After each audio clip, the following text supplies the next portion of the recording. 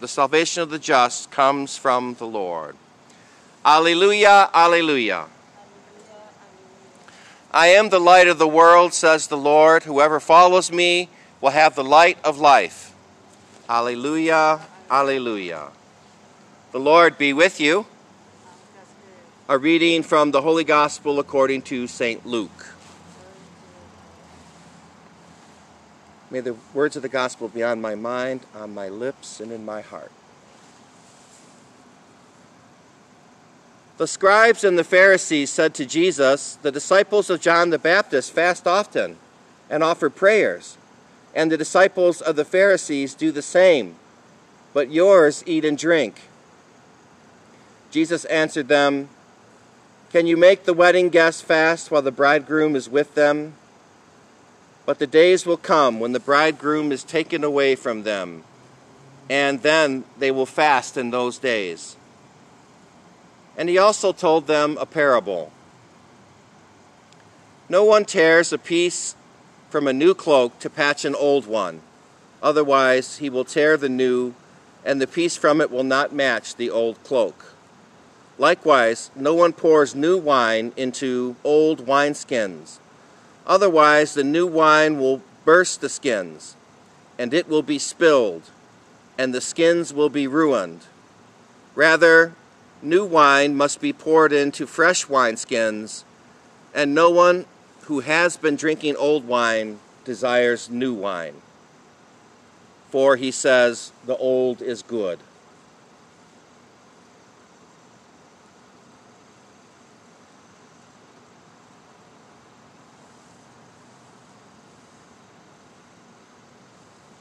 My dear friends, the good news, the gospel of the Lord.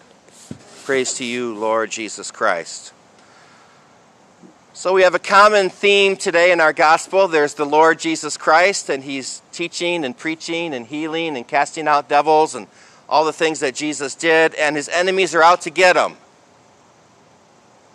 And they're out to get him. You can see their mindset. They're looking for what's wrong.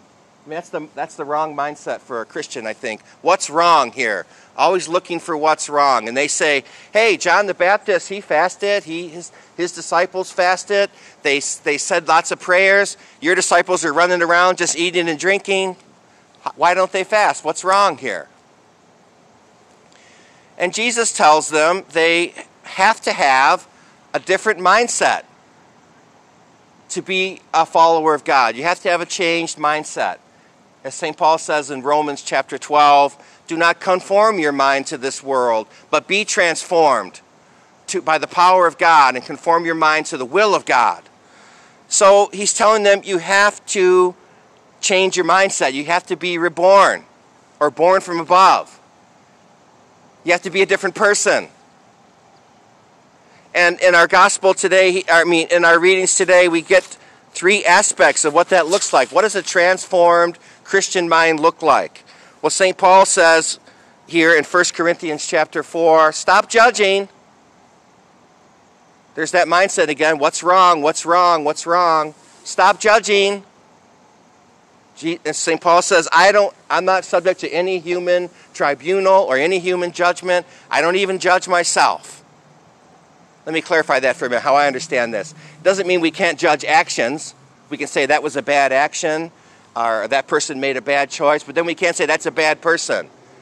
That person didn't shovel the snow this morning, therefore that's a lazy neighbor. That's the second part is bad. They're a lazy neighbor, they're no good, or they're a conservative, or they're a liberal, or they're whatever. All we can do is recognize their actions and say that was a good action or a bad action, but then we're not allowed by God to judge people. So Jesus says the same thing, stop judging and you won't be judged. So that's what Paul says today in Corinthians. We're not to judge. And then if in our beautiful psalm, we have other aspects of the mindset of a Christian or the mindset of a disciple of God. Trust in the Lord. Trust in the Lord. The opposite of fear is faith. So we're to think in a way that we trust God. Now, we're in difficult times right now, but we should trust in the Lord and trust in what the Lord has promised, that he's not going to abandon us. He's not going to leave us as orphans. Trust in the Lord. That's another mindset of a Christian. And then here it says, turn from evil and do good. There's the moral life. See, that's a mindset. I hate sin. I am going to struggle never to sin again. And I love virtue.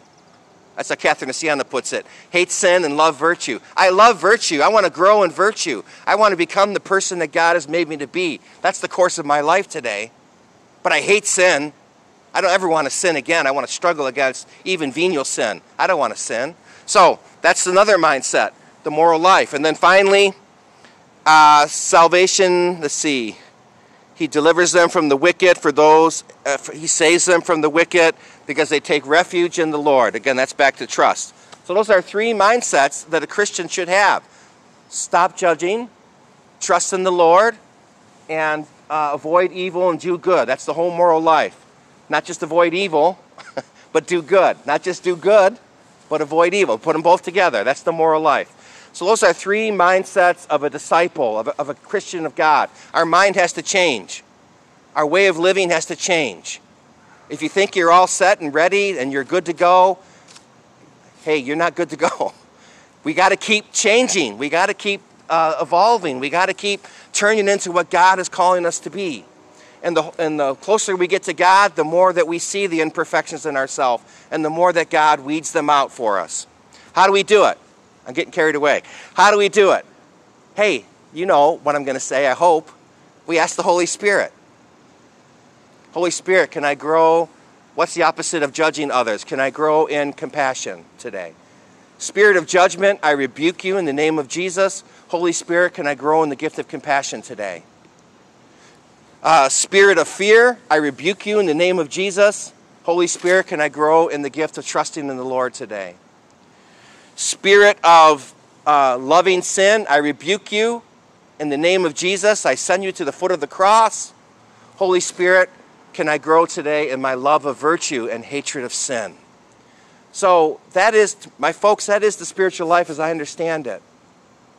It's not that we keep trying harder and harder and I'm going to be Superman or I'm going to be Wonder Woman. No, we surrender more and more to the Holy Spirit. And the Holy Spirit, we keep asking, and the Holy Spirit changes us. And you'll be changed, but you won't even know when it happened.